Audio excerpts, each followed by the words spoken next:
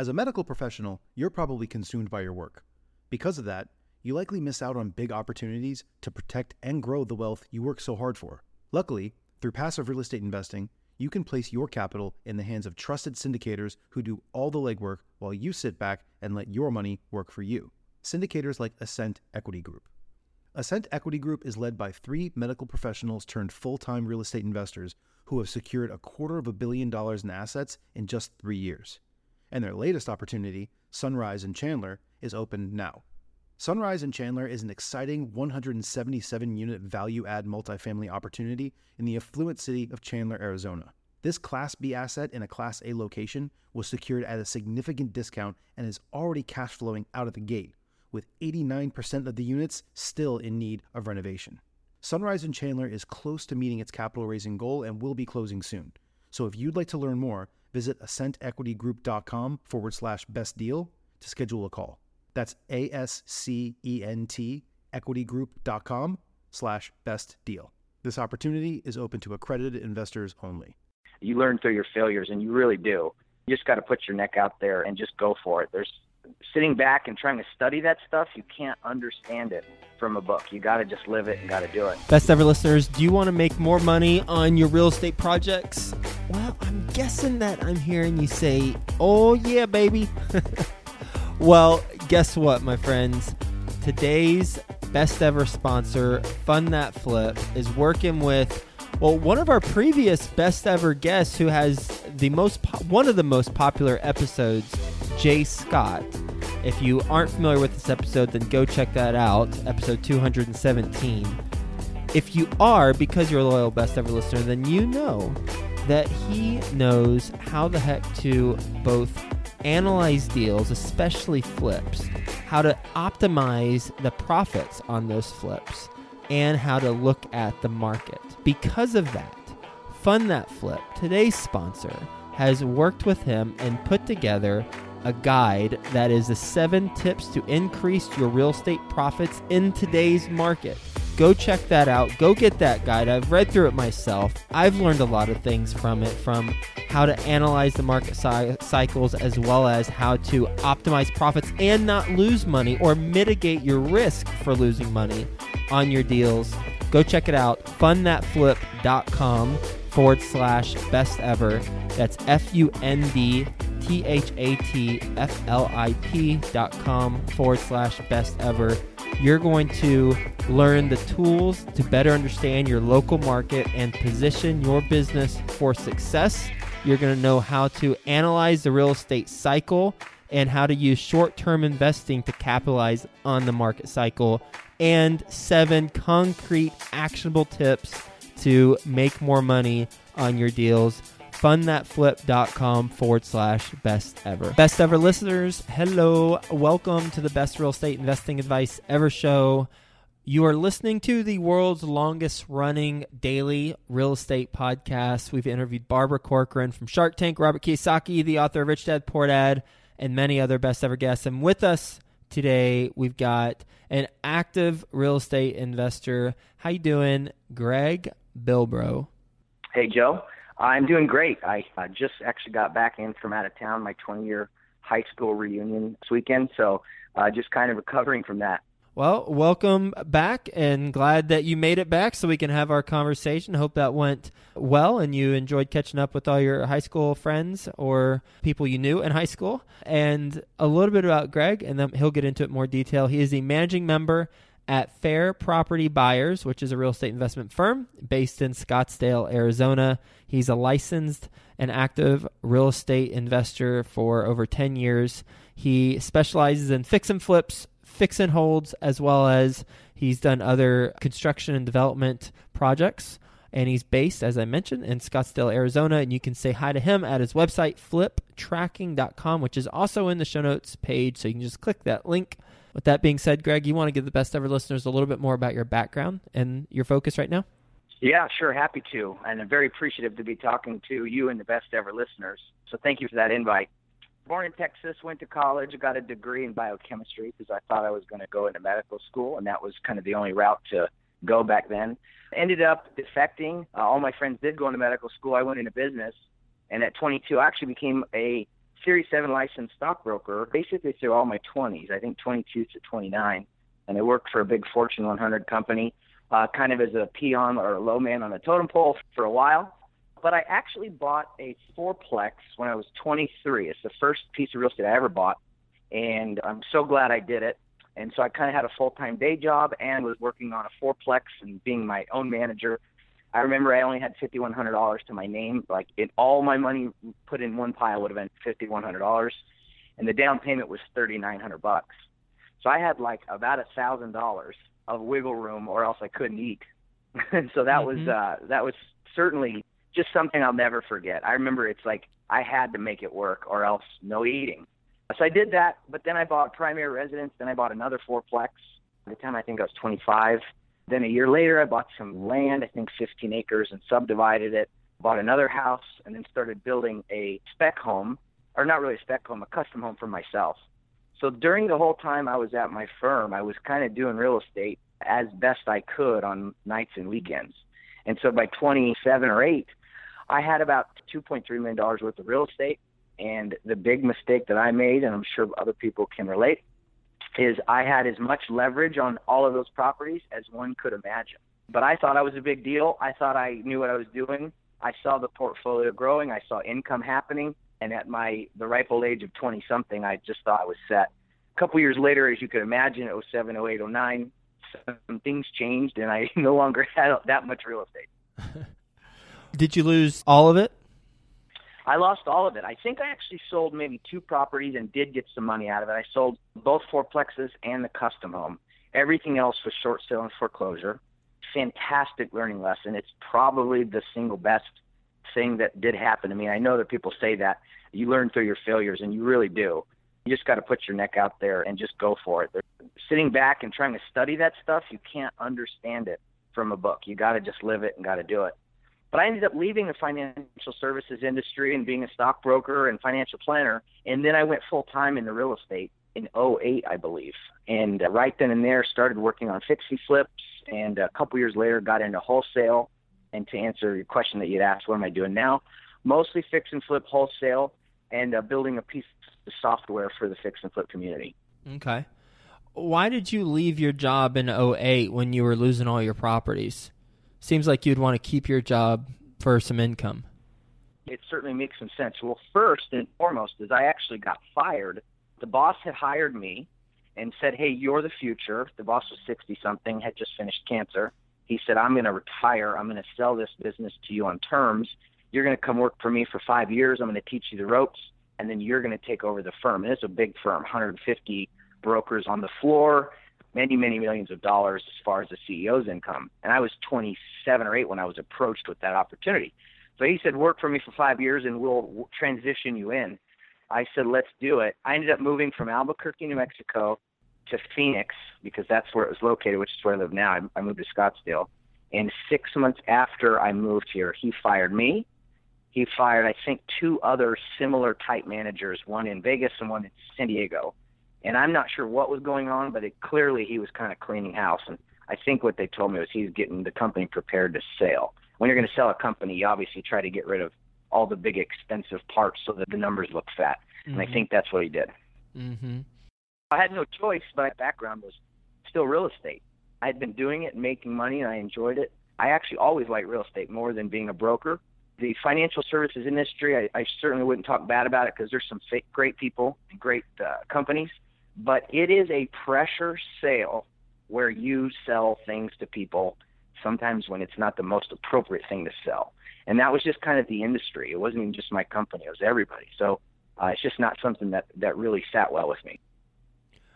How old were you in 2008? I was 30. 30 years old. Were you married? Any relationship or kids or anything? No kids, no wife, no engagement or any of that stuff. I've always had dogs. I'm a dog guy. And at 30, I think that was probably right around where I went from having money and resource to truly nothing. I mean, I remember one time I couldn't even afford a gym membership, and I'm a gym rat. And so the only thing I could do was go run outside and do push-ups because those happened to be free. And that was humbling. That was really a hard time because I'd been in a nice gym my whole life, and now that was just not – that was a luxury. I couldn't afford it. At what point did you realize that the sky was falling and you needed to just bail and your lifestyle was going to be drastically changed? Well, the answer is way too late. And now that I understand what a bubble looks like, and I understand some of the sort of ignorance that occurs prior to a bubble, and I also understand things like leverage debt and leverage positions and how one should be or shouldn't be, I get it now. And I'm not saying I can predict the next one, but man, if what I know now, there's no way I would have become insolvent or lost all those properties back, 2007, 8, and 9. It's just so stupid. The behavior and the thinking was just so ignorant. And so now I've seen it. But when I knew I was kind of in a hard time, I had already lost one property that I bought in the mountains back in Albuquerque, New Mexico, sitting on the 15 acres.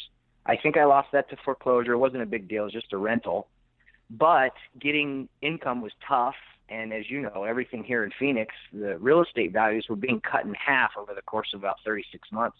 So the ability to buy, fix, and sell, you're selling into a nosedive.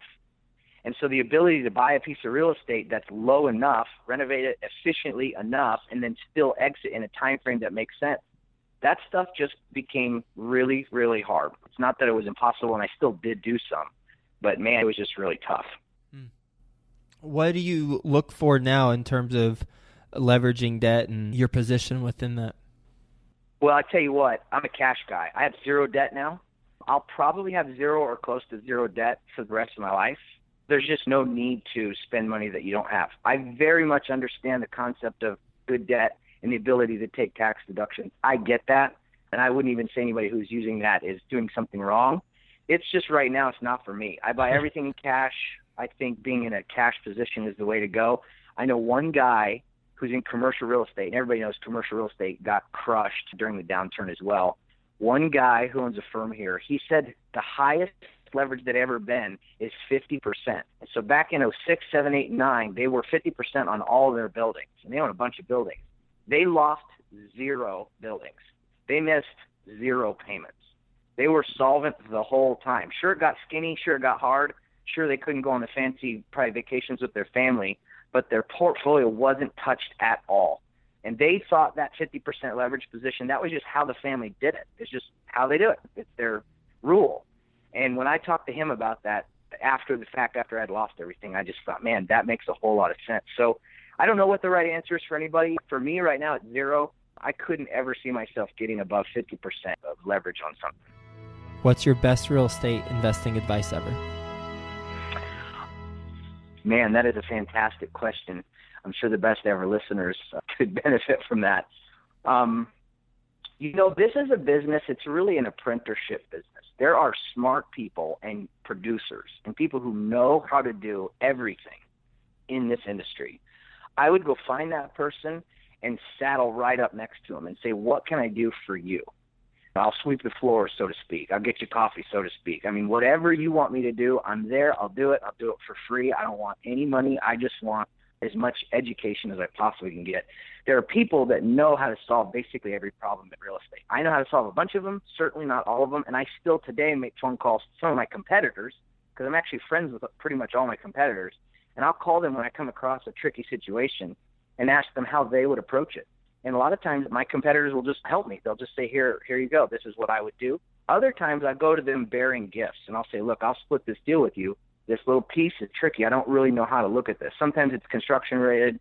Sometimes it's creative finance related. Those are areas that I know decently, but not the complicated versions of those. So sometimes I'll go to some of those other guys and ask them how to do it. And a lot of times these other guys are specialists. They've been doing it for 10 years, and it's all they do.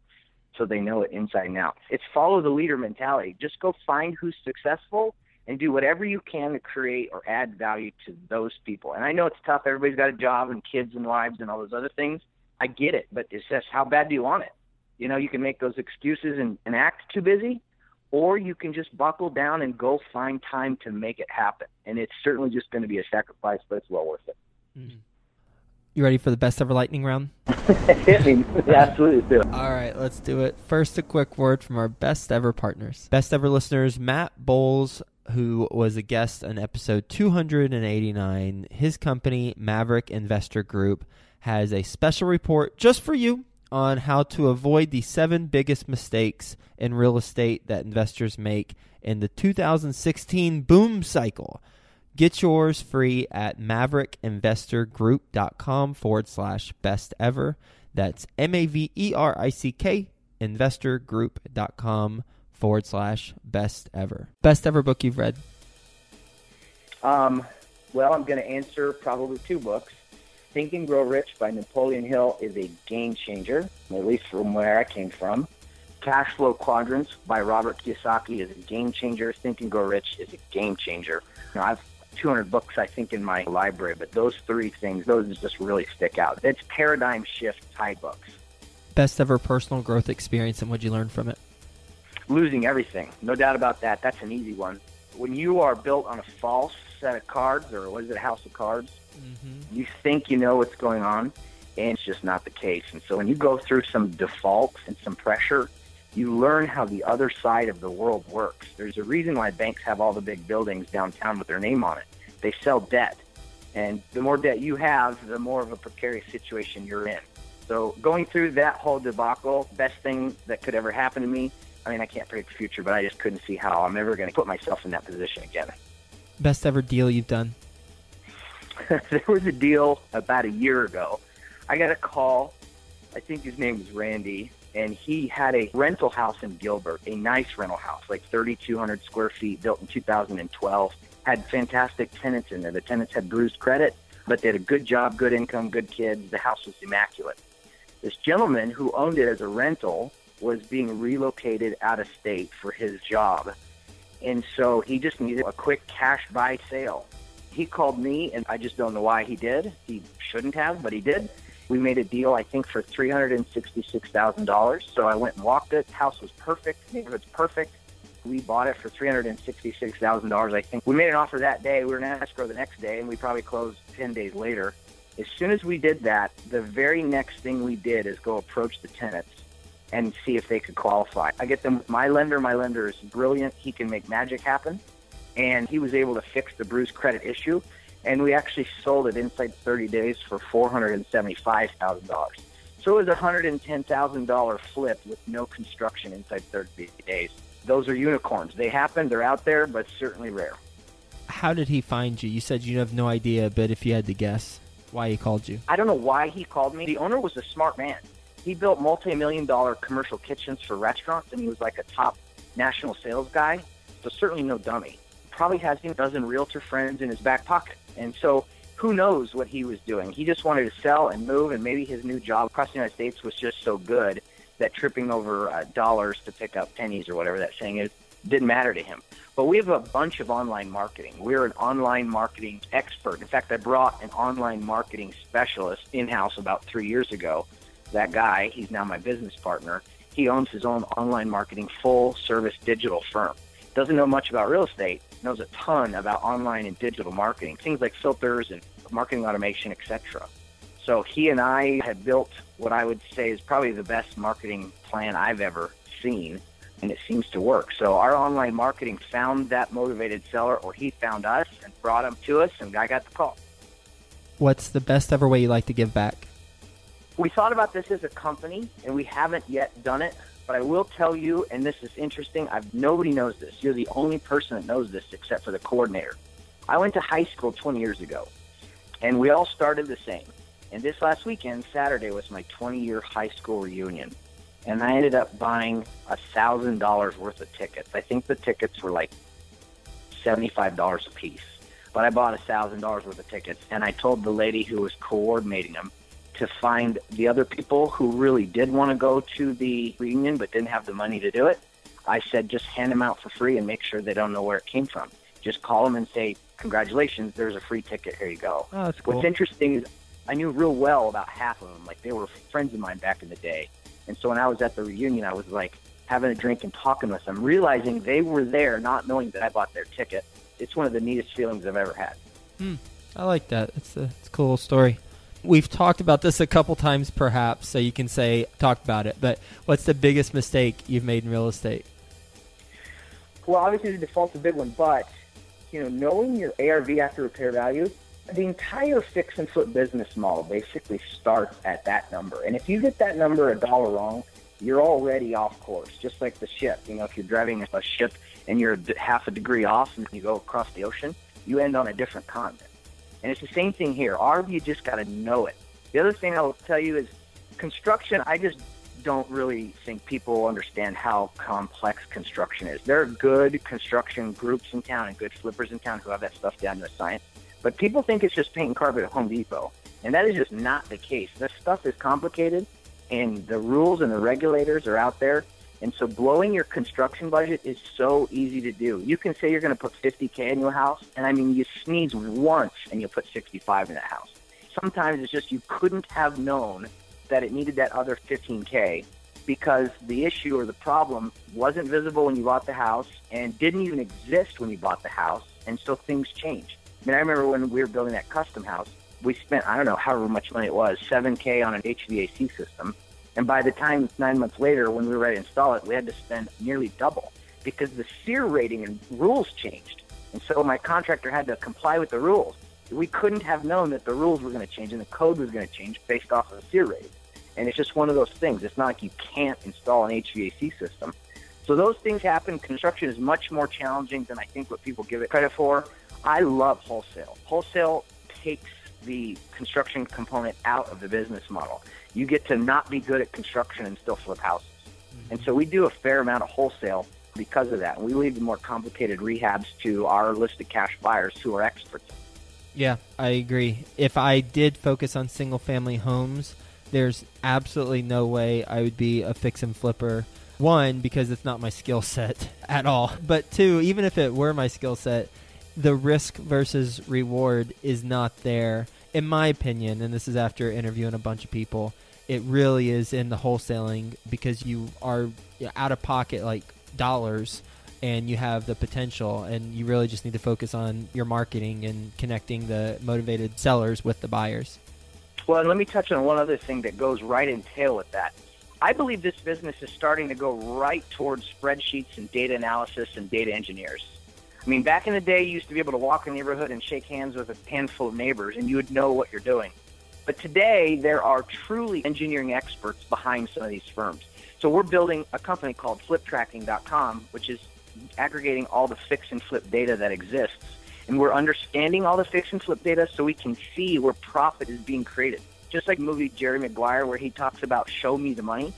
Flip tracking actually shows you the flip money. When people make money by a flip, we actually store and aggregate that profit dollar. And now you're able to compare, let's say, one zip code versus another.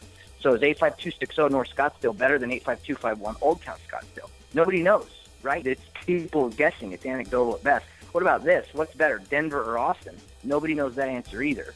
So flip tracking is aggregating all that data so that we can study it and understand where profit is or isn't being made so we can exploit the softer areas. When you ask about making a mistake, one of the things we've done for years until I got just a little bit more wise about the business is just understanding pockets. And it's different than understanding neighborhoods. It's just different. It's where does the business model survive, not what neighborhood is doing well. Because there's a difference between an increasing neighborhood and a neighborhood that you can flip and make profit. Those are two different things. And it's a very tiny distinction, but it is different. And we think the answer is through data analysis. So one of the things we're starting to do is we're starting to run kind of data analysis, and it's different than just comping, and it's different than building a construction budget.